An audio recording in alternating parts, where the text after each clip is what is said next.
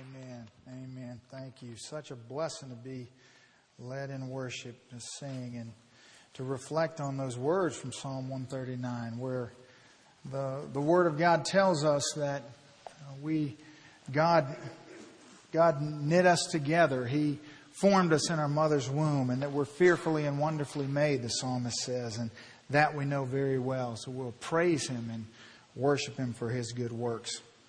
Well, let's begin with a word of prayer, and then we'll study God's Word together. Pray with me. Father, thank you for today, and thank you for our opportunity to stand before your perfect, wonderful Word. Lord God, I pray that we would receive this amazing gift that you've given us in your Word. It was spoken by you, and it was directed and meant for us. And Lord, I pray that today, in this very moment, Lord, that you would prepare every heart to receive this word. Lord God, I pray that you would give us ears to hear, and that our minds would be able to comprehend and see the glorious truths that are before us, Lord God. Father, quicken our hearts that we might heed your word today, Lord. This is your word, the God of the universe speaking to us. So, Father, we thank you for it. In Jesus' name, amen. If you will, open your Bibles to Luke chapter 17. As we are studying our way through the Gospel of Luke, we'll finish up chapter 17 today, and then we'll take a break from Luke, and we will study the book of Ruth on Sunday mornings in August as we focus our attention on marriage and love and relationships. So for the next 4 Sunday mornings, we'll study the book of Ruth together. And then on Monday nights, we'll be together for our Awaken services, which are sure to be a blessing. And we're looking forward to that. Then when we get to September, we'll go back to our normal schedule where we'll have Sunday morning, Sunday evening, and we'll begin work on finishing the book of Luke. Luke chapter 17. If you don't have a copy of Scripture with you, you can find that on page 1206, I believe, 1207 on the Pew Bible in front of you. 1207. I did some research this week. Kind of amused myself. I had to finally put it down and set it aside. I can get kind of just like you. I can get caught up chasing rabbits sometimes when I'm researching something. But I don't know if you know this or not, but in the year of 2012, this year that we're in right now, already the world is supposed to have ended at least 5 times. And we're still going strong. And I started doing a little research about some of these end of the world predictions. And really, there's thousands of them, but there's certain ones that sort of catch on. And so I just thought I'd amuse us a little bit with some of the facts that are being promoted by experts about the predictions of the end of the world. I think the most popular one going right now is the Mayan calendar prediction, which really fascinated me as I began to look at the Mayan calendar, and how basically it's centered around 1,872,000 days in a cycle. And so the cycle is supposed to end. And that would mean that the world, the earth right now, would be 5,125 years old, which, you know, they're not, that's a pretty good expectation. They got that right. But let me give you a quote here. It's the time when the largest grand cycle in the Mayan calendar overturns to a new cycle begins. This Mayan expert who teaches archaeology at Colgate University in New York says the idea is that time gets renewed and that the world gets renewed all over again. Now, I wonder where he got that idea from. But I wonder if he still has a job. That's what I'm wondering, because if you were employed by a university and you predicted the end of the world based on the Mayan calendar, and it came and went, I believe it was in May, and didn't end, then I'm sure he'll have a new prediction next year. But some of the less known ones that have sort of gained traction, the second myth I found was the breakaway continents myth. This is going to destroy civilization. Basically, the earth is going to become a death trap, is the quote, and it's as it undergoes a pole shift. So the poles of the earth are going to shift. Basically, breakaway oceans and continents are going to dump cities into the sea. They're going to thrust palm trees to the north and south pole. They're going to spawn earthquakes, tsunamis, volcanic eruptions, and disasters. Again, the process building up to this, according to the experts, has taken millions of years. But as the continents shift, we're all going to be in for doom. And that's supposed to happen again sometime this year. Then there's the galactic alignment prophecy. The galactic alignment, which will occur for the first time in 26,000 years. And you can just go to Alignment 2012, the website, and they'll tell you everything you want to know. They've got the big countdown going. In this scenario, the path of the sun in the sky would appear to cross, it would cross through what looks to be the midpoint of our galaxy, or the Milky Way. Thank you for letting us know that. And some fear that the lineup, planetary lineup, will somehow expose the Earth to these super powerful sun rays or heat from the sun and unknown galactic forces that will hasten our doom. Others, though, who believe in this prophecy, they say they see this event as a positive thing, as one that will herald the dawn of a new era in human consciousness. So I'm really excited about that one coming. But it better hurry. We're halfway gone. The Planet X myth is supposed to occur here sometime between now and the end of this year. It's this mysterious Planet X that's out there. It's on a collision course with Earth. I think they've made about 75,000 movies about this scenario. And it's going to either collide with Earth or possibly have a very disruptive flyby. But I'm sure we can get some hero from Earth to fly up there and blow it up with a nuclear bomb. But anyway, if you missed that movie and you didn't know what happened. But this Planet X is going to, a direct hit would obviously obliterate Earth, the experts say. Even a near miss, if it even came close, would shower the Earth with deadly asteroids that would just be hurled all across the planet, throwing off its gravitational balance. Then there's solar storms. There's solar storms. This myth is that the Earth, sometime in 2012, is going to be devastated by solar storms. Now, this was new to me. I hadn't heard this one yet. I hadn't seen this one in the grocery stores yet, so I had to do some extra checking on it. In this disaster scenario, it's our own sun that has become the enemy. I like it because they call it our friendly neighborhood star. Our friendly neighborhood star, the sun, will produce lethal eruptions of solar flares, turning up the heat on Earthlings. Now, here's the NASA expert. He says, as it turns out, the sun isn't on schedule anyway. That's my favorite quote of the whole thing. The sun isn't on schedule anyway. Okay, well, I wasn't aware that we had a schedule for the sun, and I think the sun's probably not aware that it's off schedule.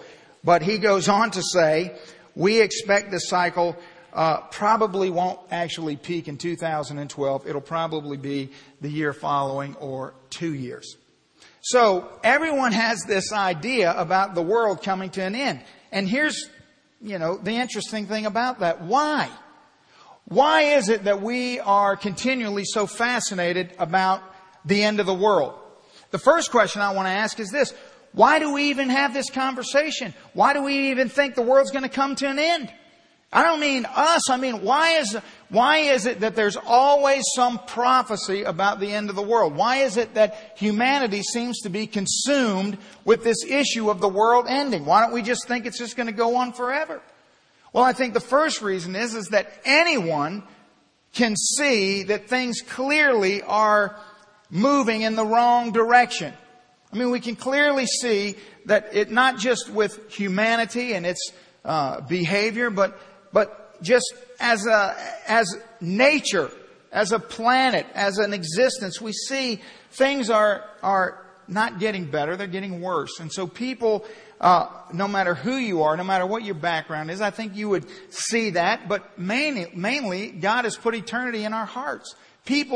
All people are created in God's image, and all people have eternity in their hearts, and all of us have this consciousness that there's something missing, that this is not all there is, that there's got to be something more. And so we sort of come up with or entertain all of these crazy ideas about how things are going to end. And somebody's always got some wacky idea about how it's going to happen or when it's going to happen. And sadly, a lot of times there are people who represent Christianity who come up with these cockamamie schemes. And, they say that somehow they figured out in the Hebrew language that if you squint your eyes and drink a lot of coffee and stand on your head and look at it backwards, it's going to show you that the world is going to come to an end on such and such a date. And then people start, spreading all of this, and it just sort of makes everything look ridiculous. And in fact, it's just, all of this is kind of embarrassing, really.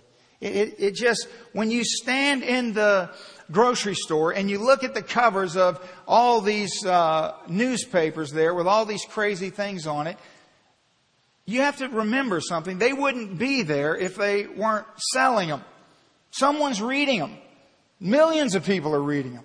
And why? What is wrong with us? Why is it that we will consume ourselves with such ridiculous things? Aren't there more important questions we ought to be asking? For example, don't you think it would be far more productive to ask the question, everyone in this room, all of us, we all know that one thing is for sure, and that is we're all going to die. So we're all on a limited time. And the older you get, the more conscious you are of the limitations of your time. That's why we say, things like men have midlife crises, because they realize that suddenly half their life is over and they, start scrambling around trying to do all the things that they think that they haven't had time to do, or whatever the case may be. The older we get, the more conscious we are, but the faster time seems to go. That's what I find. I just think about things like when I was a kid, it seemed like it took forever for Christmas to get here. Now, it's Christmas every time I turn around. I scratch my head and it's Christmas again. Here we are again. How did this happen? And so time just seems to speed up as we realize, it's just around the corner. The younger people in our audience today are very time conscious right now. Why is that? Because school is about to start. And when it's the middle of summer and you're just sort of freewheeling and all, but what happens is summer sort of comes to an end and school starts to become imminent. Suddenly, kids get real serious about what they're going to spend their time doing. They're like, well, Dad, I only got a couple weeks left, so I've really got to make sure that a month ago, I couldn't get you out of bed. Now, all of a sudden, time's so precious. What happened?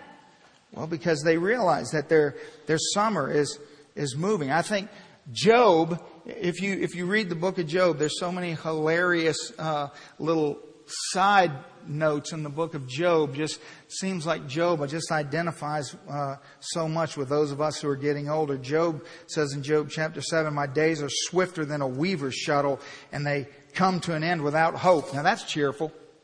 That's good. And 2 chapters later, Job says, my days are swifter than a runner. They fly away without a glimpse of joy. Job is like, time is gone. That's why there's no Job greeting cards. Because Hallmark is not interested in any of Job's wisdom. Job's like, man, you blink and it's over. It's gone. You better hurry. So, but I think it would be a profitable thing to have some Job greeting cards. I think we need a little wake-up call. We need to know, hey, time's running out. So here's the question we ought to be asking. What are we doing with the time we got left? You see, we're all running out of time. Time's ticking away. The clock's moving. Yesterday's gone. We're not going to get it back. So that Saturday, you can mark it off that's one less Saturday you're ever going to have. What did you do with it? And did you utilize it and use it? Because you're not going to get it back. And what happens is that what we do is when we feel like we have an unlimited or this vast resource of something, then we have a tendency to be very frivolous with it.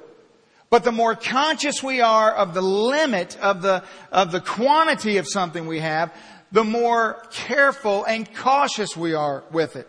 Now, the thing that ought to astonish us about all of what we've discussed so far this morning is that Christians ought to be very, very different in the way in which they view their time as opposed to those who are not believers, based on what the Bible teaches. Whether it wouldn't matter if somebody believed in the Mayan calendar or Planet X or anything else, a Christian ought to be utterly and completely different in the way in which he or she spends his time or her time. Because the Bible is very clear that we are on a limited time schedule. But the difference is that our time is coming to an end, and then something else is going to begin. And so there's going to be this mark in history where all of our time here on earth is going to come to an end. And we're sort of pointing towards that moment. And so our text today is a text dealing with this issue of time. Because it's not a new phenomenon that everyone wants to know, well, when is the world going to come to an end? When is all this going to end? How is all this going to happen? It's always been this way. People were always asking Jesus these very same questions. And that's exactly what we find in Luke chapter 17. We find Jesus just finishing his instruction about the lepers, the 10 lepers who were cleansed, and the one who came back and was grateful for his cleansing. And so Jesus said, well, your faith has made you well or saved. There was one who was saved. There was 10 who was healed. And we saw that the message of the kingdom, the message of the gospel is for all people, because these 10 lepers were not just Jewish people. They were Gentile people. The one who was saved was a Samaritan. And so Jesus is telling stories and using illustrations to teach that it's a universal message, the message of the gospel. And so that leads us to this conversation that picks up in verse 20, when the Pharisees, verse 20, now when he was asked by the Pharisees when the kingdom of God would come. Now I want you to know something, that normally when the Pharisees ask Jesus a question, it's a trick question. It's a question that they really don't want to know the answer to. They really just want to stump Jesus, or they want to get Jesus to say something that he ought not say. But here, this isn't really a trick question. This is a question that they've been anticipating a coming Messiah since they've existed. They have been waiting for this Messiah to come. It's just that they've got the wrong idea of who this Messiah would be and what he would be like. But they're anticipating it, and they really want to know. And they know that Jesus is like one come from God. They know that he can do miracles, and he has knowledge that other people don't have. And so they're asking, when is it going to be the end? We really want to know this. Now, what are they really asking? Well, they're really asking, when will the real Messiah come? Because he's going to come like Chuck Norris and knock out the Romans, and then we're going to have freedom, and everything's going to be fine. He's going to fix our political situation and our economic situation. And they're focused on all of the external things that they're facing. So they want to know, when are we going to have freedom? When are we going to be our own people? When is all our trouble going to go away? When are we going to have peace in the land? That's what they are asking Jesus. So Jesus, second half of verse 20, he answers them and says, the kingdom of God does not come with observation. Now, we just got to keep stopping, because listen, there's a lot here. What in the world does this mean? Because it sounds at first glance like Jesus might be contradicting himself, because remember that previously in the book of Luke, Jesus has scolded the Pharisees for not discerning the times. Remember back in Luke 12. I'll read this to you. I don't think these will come up on the screen. In Luke 12, he said to the multitudes, whenever you see, he's telling the Pharisees, you see a cloud rising out of the west, and immediately you say, a shower is coming. And when you see a wind come from the south, you say, well, it's going to be hot weather. You hypocrites, you can discern the face of the sky and of the earth. How is it that you do not discern this time? So he scolds them in Luke 12 for not discerning the time. And here he's saying the kingdom of God will not come with observation. What does he mean?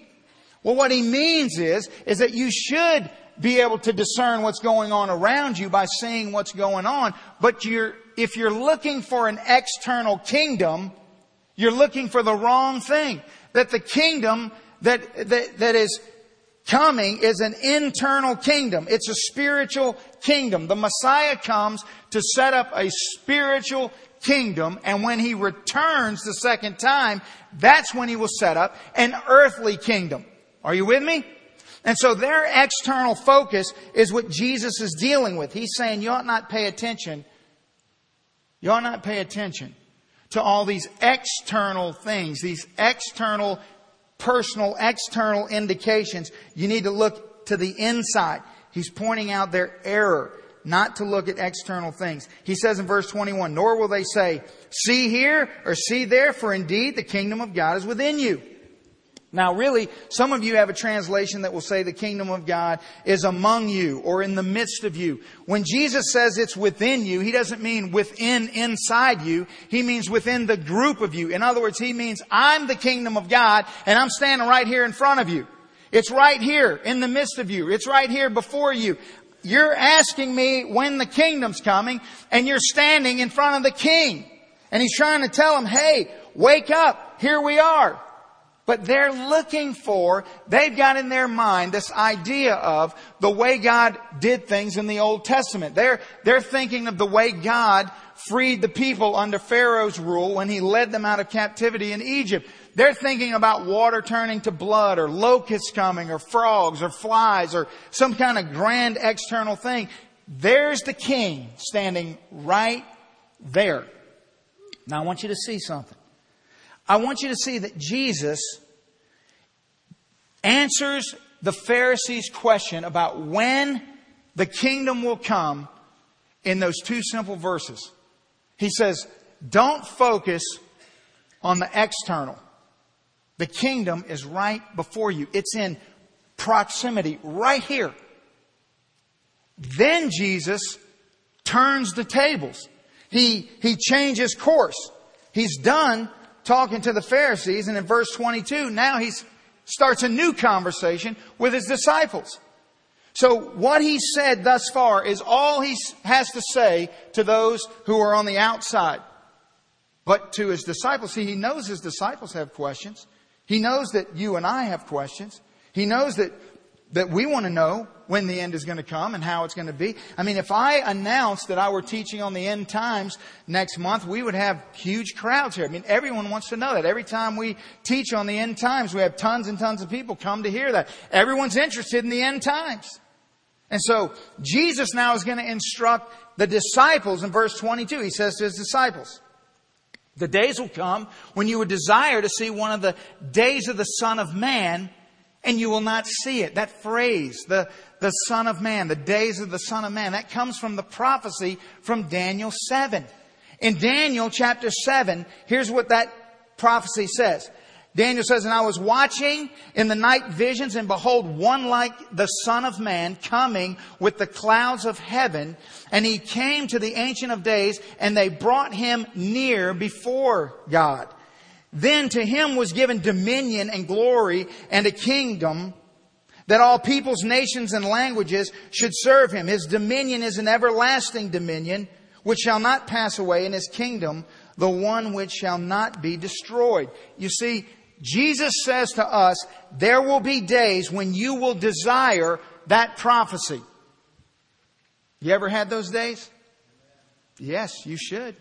If you're a child of God, you know what those days are? Those are those days when you feel so frustrated.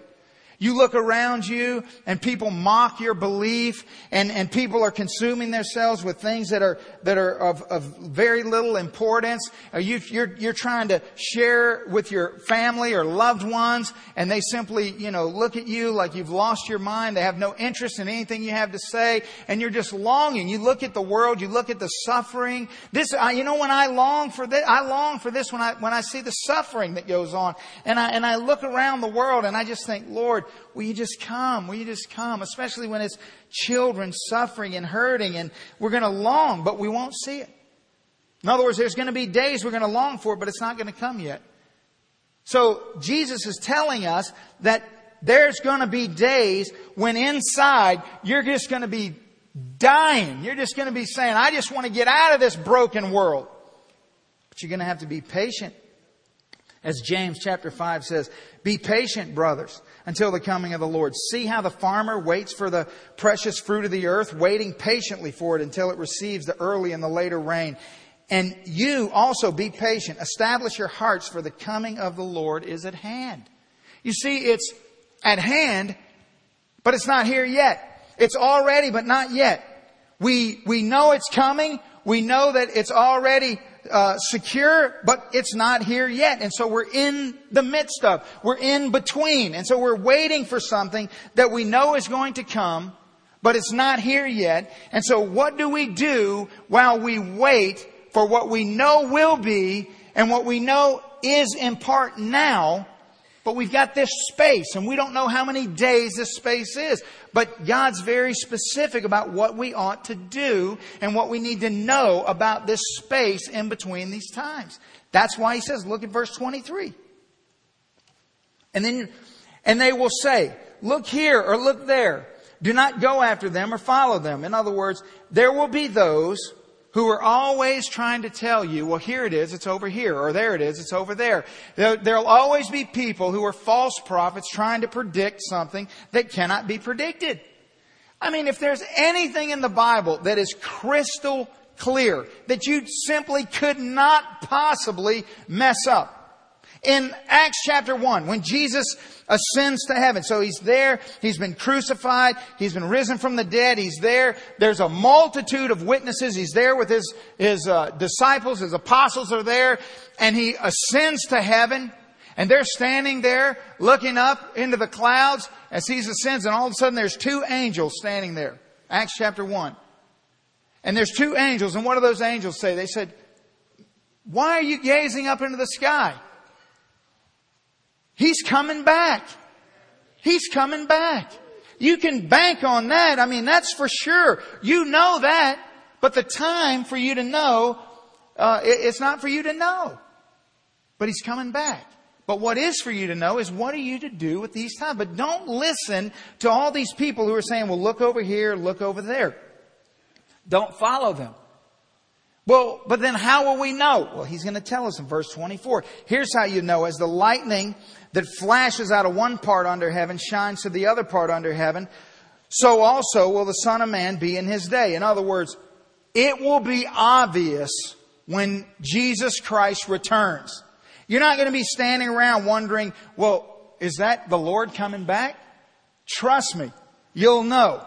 The Bible says that when He returns, the whole earth is going to know that He's returned. It doesn't matter where you are. It will simultaneously occur on all the face of the earth, all at the same time. It'll be night in some places. It'll be day in some places. It'll be winter in some places. It'll be summer in some places. But it's going to happen all at the same time. And everyone's going to know. And you're not going to wonder. You're not going to be standing in one place, looking out across the horizon, wondering if what you see in the sky over there is the return of Christ.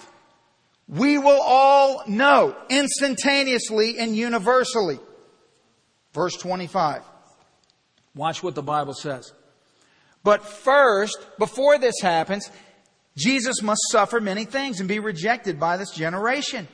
He's always in loving kindness telling the disciples, listen guys, all these wonderful things are going to happen. But first, I'm going to be betrayed. I'm going to be rejected. I'm going to be crucified. He's telling them what's going to come. He's just like He's telling you and I this morning what's going to come. He's warning us in love. He's saying, here's what's going to happen. Here's how it's going to happen. I want you to know. I'm not a God who hides in some mysterious maze. I'm a God who reveals Myself and wants to be obvious and known. That's why I'm giving you this information, because I want you to know what's going to happen. I want you to know. How are you going to know when it's that time? You'll know. It's okay. You'll know. So He says, I'm going to be rejected by this generation. Verse 26. And as it was in the days of Noah, so it will be also in the days of the Son of Man. They ate, they drank, they married wives, they were given in marriage until the day that Noah entered the ark and the flood came and destroyed them all. Verse 28. Likewise, as it was also in the days of Lot. They ate, they drank, they bought, they sold, they planted, they built. But on the day that Lot went out of Sodom, it rained fire and brimstone from heaven and destroyed them all. So, even so it will be in the day when the Son of Man is revealed. Now, what is Jesus saying here? He's telling us that Noah, Genesis chapter 6, Lot, Genesis 19, Lot, the nephew of Abraham, wonderful story. Read the story. Read it first before you read it with your kids. It's a little shaky, but a man of God, the New Testament says that Lot was a man of faith. Noah, obviously a man of faith, devoted his life to building an ark. When there was no rain, everyone thought he was a lunatic, yet he devoted himself to building this ark. And in those days, everyone did what? They just went about their business, doing the things that they normally did, and just pretended that he wasn't even there, that he wasn't even doing that. They just kind of ignored him. Now, it's interesting that both men lived in these extraordinarily depraved generations. Yet that's not what Jesus mentions. Jesus doesn't say that just in the days of Lot, things were so horrible in Sodom and Gomorrah. Or just in the days of Noah, things were so horrible. He doesn't say that. What he says is just like in those days when they were in fact horrible, people just went about their mundane day-to-day activities and sort of ignored the imminence of what was going to happen. In other words, it's not that anyone was walking around not realizing that Noah was constructing a Carnival cruise ship out of gopher wood. They could see that. Everyone knew what Noah was doing. But they simply ignored it until Noah got on the ark, the floods came, and they were destroyed. When Lot left Sodom and was leaving, they all knew the situation because two men had just blinded them. Two angels had just blinded the people of Sodom. They knew something was up, but what were they doing? They weren't paying any attention. They were just going about their day-to-day activities. So Jesus is pointing out that when the end comes, the world will be indifferent. The world will be busy doing what the world does, ignoring the fact that God has said over and over and over, I'm coming back. And when I do, the clock is going to tick out. Time is going to tick out. The gospel will no longer be a viable way for you to find forgiveness.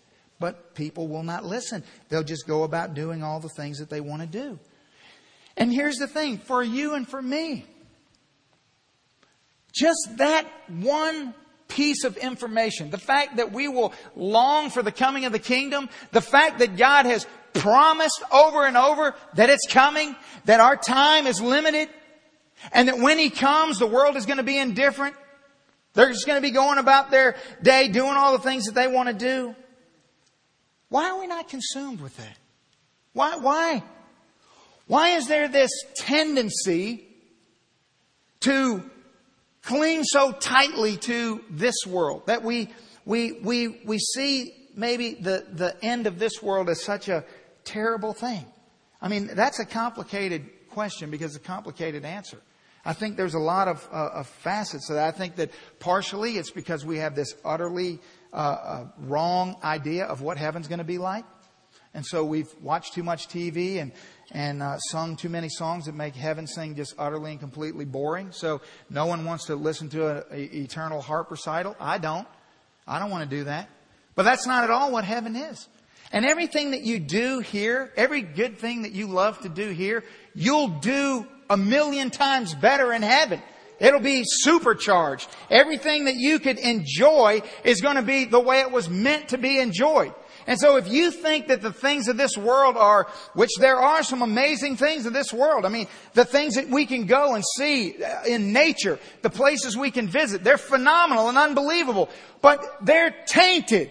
So if you think the Grand Canyon is amazing now, wait until you see the way it was intended to be. Or if you think doing things or experiencing things are phenomenal now, it's not even close to what it one day will be. That everything we have here will have the way it was supposed to be in heaven. And the point is that if we recognize that, we would certainly long to be there. And better yet, we won't be gathered in buildings singing songs to a God that we can't see, but we'll be in His presence. We will live in an existence that's illuminated by His very presence. We'll be there in the presence of God.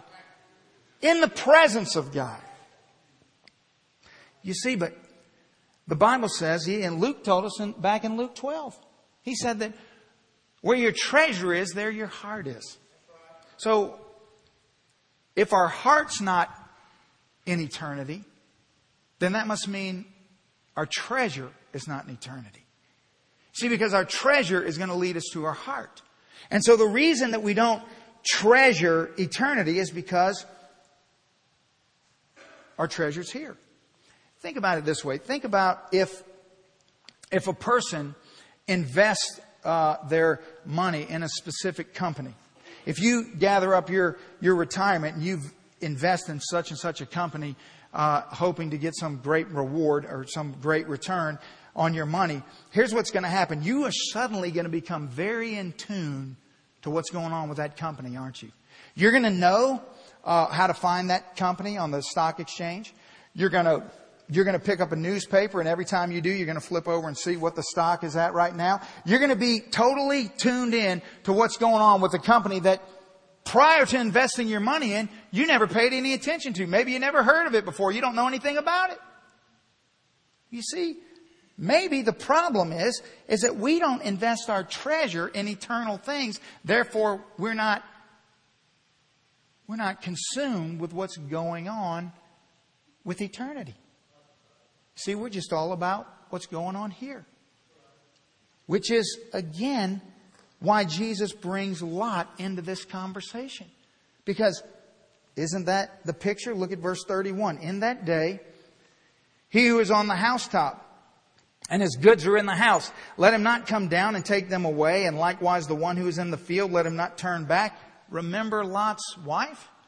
You see what happened to Lot's wife? When Lot and his family, his 2 daughters and his wife were led out of Sodom, and there they are, leaving Sodom, heading up the hillside on the other side of the Jordan, his wife stopped and she turned around. She looked back and she was instantly turned into a pillar of salt. Why did she turn back? See, there are people, maybe some people in this room today, who can't really imagine a life without your stuff. See, stuff, it becomes such a big part of our lives. For what reason? We treat it as if we're always going to have it. We treat it as if we need it. We treat it as if somehow it's important. And yet, Jesus is instructing us, listen, He knows the tendencies of our heart. He's saying, look, when this day comes, you're not going to be scrambling around trying to get your stuff. It's not going to matter. Stuff's not going to matter in this day. Remember what happened with Lot's wife. Material possessions are of no use in eternity. But you can use those same material possessions and invest them in eternity now. You see, you can send it on ahead. You can invest it in what will matter. You can do things today that will matter for eternity. Or you can just go on buying and selling and building and trading and getting married and eating and drinking and doing all of those things. And so Jesus is lovingly instructing His people. Here's what's going to happen. Here's what you need to know. Here's how you get ready for that. Verse 33 says, whoever seeks to save his life will lose it. It's not the first time we've heard this. And whoever loses his life will preserve it. And why is Jesus always bringing this sort of, this lose your life, save your life into the discussion? Because He realizes we want to cling to this life. We want to live for this life. And He's saying, no, you want to lose this life. You want to live for that life. You don't want to live here. You want to live there. Why? Because what's already is not yet, but it is already. When you become a Christian, your eternal destination is sealed. It's secure. In other words, you don't have to fret or worry or wonder, well, what's going to happen to me when I die? Or what are all these things going to mean? Or am I going to know? Or am I going to be left behind? Or Jesus is telling you all this. He doesn't want you to stay here and live in fear. He wants you to live in the security of His promise. And He wants you to live according to that promise. He said, don't cling to this stuff. Live for the life that you have before you. See, Paul gets this. Every single epistle Paul wrote in the New Testament, every single one of them has mention of the second coming. Paul says in Colossians 3, this is how he puts it. If then you were raised with Christ, seek those things which are above, where Christ is sitting at the right hand of God. Now here's my question. He's sitting at the right hand of God. Christ. Who's sitting at the right hand of God? Christ is. Why is He sitting at the right hand of God? Why would Christ, our sacrifice, be sitting at the right hand of God? Well, you'd say, because it's a position of honor. It's a position of prestige. All true. But why isn't He standing at the right hand of God? Because He's done. He's already sacrificed all the sacrifice we need. There's no more. He's sitting down. Listen, there's no chairs in the furnishings of the temple.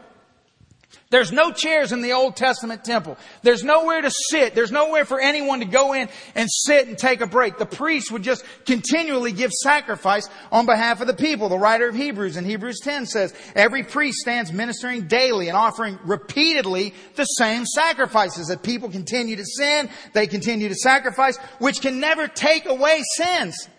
But this man, after he had this man? Jesus, after he had offered one sacrifice for sins forever, sat down at the right hand of God. He's done. He sat down. It's over. You don't have to worry about it, wonder about it, fret about it. If you're saved, it's done. He sat down. Sin is cleansed forever. Live for eternity. It's secure. Maybe it's just unbelief. Amen. So here's how Paul says it in Ephesians 2. In Ephesians 2 he says, but God, who is rich in mercy because of His great love with which He loved us, even when we were dead in trespasses, made us alive together with Christ. Because by grace we were saved and raised us up together. Now listen to the tense here. He raised, past tense, us up together and made, past tense, us, where? Sit together in the heavenly places in Christ Jesus. According to God's plan, His perspective, you and I today are already seated. There's a seat with your name on it that's waiting for you to come and sit in it. There's no possible way in the economy of God that you won't get there, that you'll be late, that you'll miss it, that you won't find your seat. It's there for you. It's secured forever. So why in the world would you live for this world? It's secured, past tense. You've been made to sit together in the heavenly places. Because He's rich in mercy. Not because you deserved it, not because of anything you've done, but because of His mercy. And so back to Colossians chapter 3, Paul goes on. He says, so set your mind on things above, not on the things of this earth. For you died. You see, you lost this life. You died. Your life is hidden in Christ. When Christ, who is our life, appears, then you also will appear with Him in glory. You see, Paul has got it. He said, hey, to live is Christ, but to die is gain. He wasn't attached to the things of this world. His only desire, the only thing that kept him from just fleeing this world was to accomplish what God had for him to accomplish in this life. Why don't we see that? Why don't we live that way? Why are we so busy eating and drinking and building and going and doing as if, well, I mean, I believe that Jesus is coming back. But listen, your days are ticking away.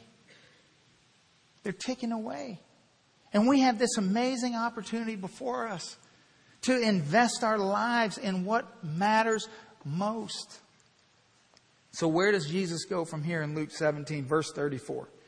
He says, I tell you, in that night there will be two men or two people. It's just a masculine form of people, like mankind. There'll be two people in one bed, and one will be taken and the other will be left. There'll be two women who will be grinding together, grinding their wheat together at the mill, and one will be taken and the other left. Two men who will be in the field, and one will be taken and the other will be left. In other words, you don't work in the field at night. You don't grind wheat at night, but you certainly do sleep at night.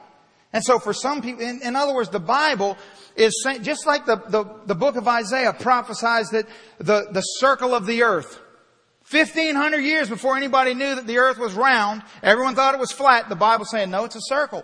The Bible's saying when Jesus comes back, it's going to be night some places, it's going to be day some places. It's telling us, listen, it's going to happen globally all the way around the world, and it's going to happen where it's going to be a divisive event. Everybody's not coming. And why is Jesus saying that to His disciples? Certainly they would have known this by now. Certainly we would know this by now. Jesus is reminding us, listen, not everybody's coming. Not everybody's coming. But some will. Those who are mine will. There'll be people, families will be divided. There'll be people working together. There'll be people who know each other that are in the same proximity, and one will go and one won't go. According to who is saved and who's not saved. Who is in the kingdom and who's out of the kingdom. Now, some of you will notice that verse 36 is, if you have a newer translation, it may be bracketed in your Bible, because some of we have thousands and thousands of Greek manuscripts of this text, and many of the oldest manuscripts do not contain verse 36, so that's why it's bracketed or in italics in your scripture. But no need to worry. The very same verse is in Matthew chapter 24, verse 40. The exact same verse. The Bible says the exact same thing. And so the issue is that there'll be separation. There'll be people taken in different directions. And what does that mean, taken? What is it? Well, in Matthew 24, here's what the Bible says. Use the exact same verb. But as the days of Noah were, so also, verse 37, so also will the coming of the Son of Man be. For as in the days of the flood, they were eating and drinking, marrying and giving in marriage until the days of Noah entered the ark. Verse 39, they did not know until the flood came and took, same word as in Luke 17, took them all away. Where? So also will be of the coming of the Son of Man. Well, where? Took them, when the floods came in Noah's day, where did it take everyone to? In judgment.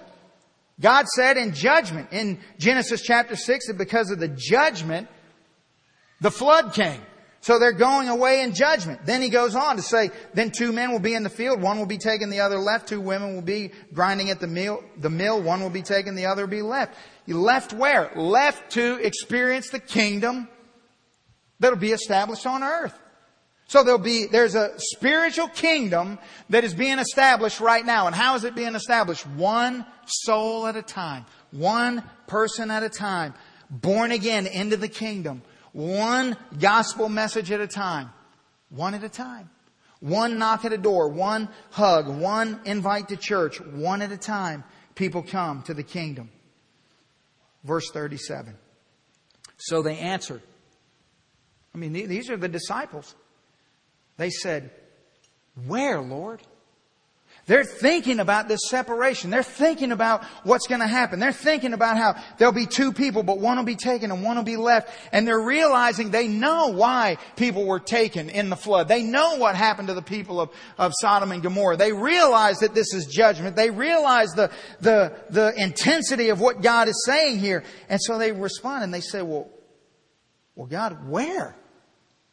And you know the Pharisees are on the outskirts of this conversation, still trying to listen in. Though they can't comprehend, especially the prophecy from Daniel 7. They're confused about this longing and exactly what's going on. Jesus said, look, you need to focus on the internal, not the external. But they're listening to this. They said, well, where, Lord? So he said to them, wherever the body is, there the eagles or the vultures will be gathered together. You see, you know where the corpses are by looking up at the sky and seeing the vultures circling overhead. The vultures come. 400 years ago, they translated from the Greek into the English the word as eagle. It means large. It's just a Greek word for a large predatory bird. But we now know that eagles don't eat dead flesh. Vultures do. And they circle overhead. And why are they circling? Because there's death underneath. Because there's separation. From what? From judgment. From why? Because it's always the same.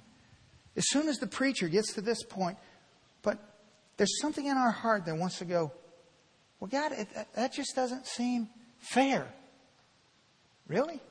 It just doesn't seem loving. It just doesn't seem just. It just, why? Here is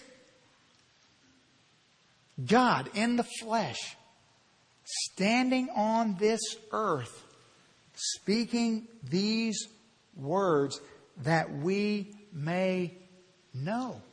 You see, He's talking about the invitation that has been made available because of His sacrifice on the cross. He's standing there saying, you are looking at the physical, visible representation of this invitation that's before you to escape the coming judgment. Why won't you hear? Why won't you hear? Why? This is how it's going to be. I'm coming again. You can bank on it. And if you're mine, there's a seat for you. It's already there. And so you don't need to worry about that. You don't need to fret about that. What you need to do is spend your life living for the moment when you get to take that seat. When you get to be there in person. When you get to enter into where you will stay forever and ever and ever and ever. Does that seem kind of crazy? Doesn't it just seem sometimes that like you listen to something like this and you just go, you know, those Christians, they just live in fantasy land. I mean, it sounds so, we're going to be in heaven forever and everybody else, no. That's why the world will just keep going, buying and selling and building and doing, because the warning just seems like, I don't know, seems like building a boat when it's never rained. Seems like people around you just think, what are you doing? Why do you believe that? You see, it's true. It's true. And if it seems too good to be true, it's not. It's real. And God said, you can discern the times. You can pick up your Bible just like I did. I picked up my Bible and I decided I was going to read that thing and prove it was wrong. And I kept coming across statements like the circle of the earth and the prophecy of Isaiah, and the fact that God says it's going to be night in some places and day in some places. And I, knowing enough to know that when that was written, that we have 10 times the manuscripts of the book that I'm reading to you this morning than we do any other book on the face of the earth. We are more certain of what the words are in this book and when they were written than we are of any other historical document on the planet. Yet, for some, we're just going to invest our time eating and drinking and marrying and building and doing those things. Listen to me.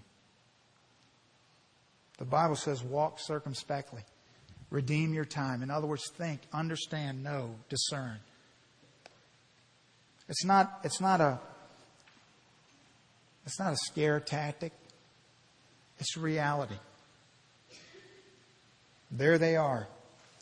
Just turn the TV on tonight and watch the massacre that's going on. Right there.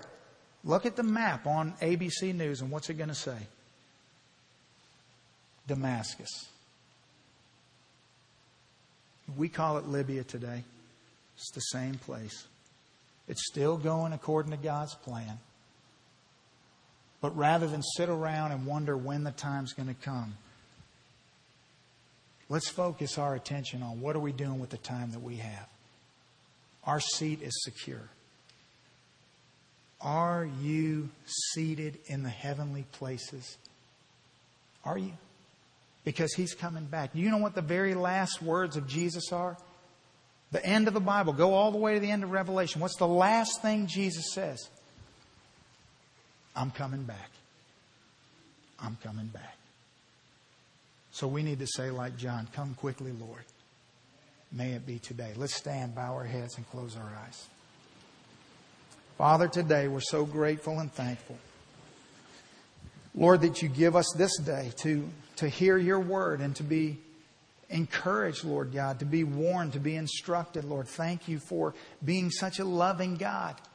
Father, that, Lord, You tell us what is going to happen. You tell us when You're going to come. You tell us exactly how it's going to happen, Lord, and why it's going to happen, and everything we need to know. And You go so far, so over and beyond any of our expectations, Lord God, to give us security and understanding in our position in You, Lord.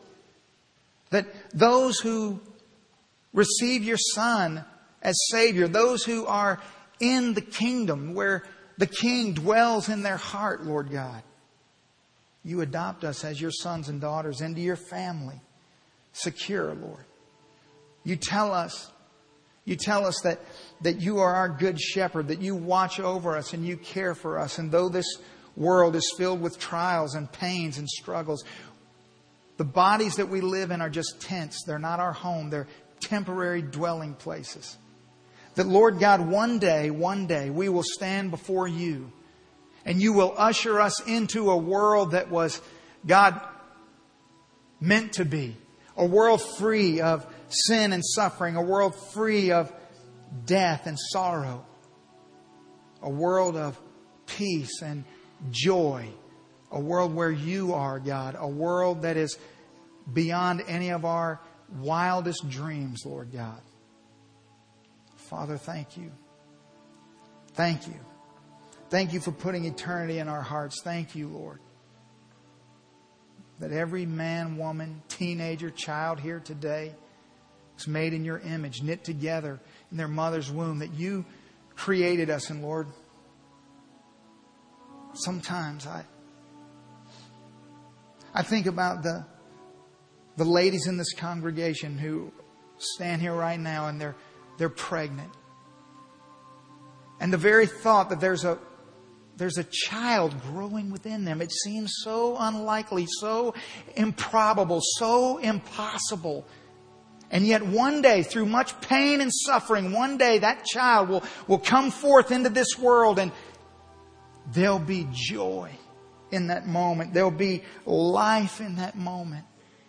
And God, in that moment, no one doubts the miracle that just occurred. Father, in the same way, I pray that we would see today that in the trials and the sufferings of this time, the birth pains, as we wait upon You, are one day going to give forth life like we cannot imagine. Father, I pray that You give us faith to live our lives for eternal purposes, Lord. Now, God, will You do what only You can do? Will You call men and women to Yourself, Lord? Call broken hearts to You. Call lives who want to come home. Call sons and daughters into Your family, Lord, for Your glory. In Jesus' name, amen.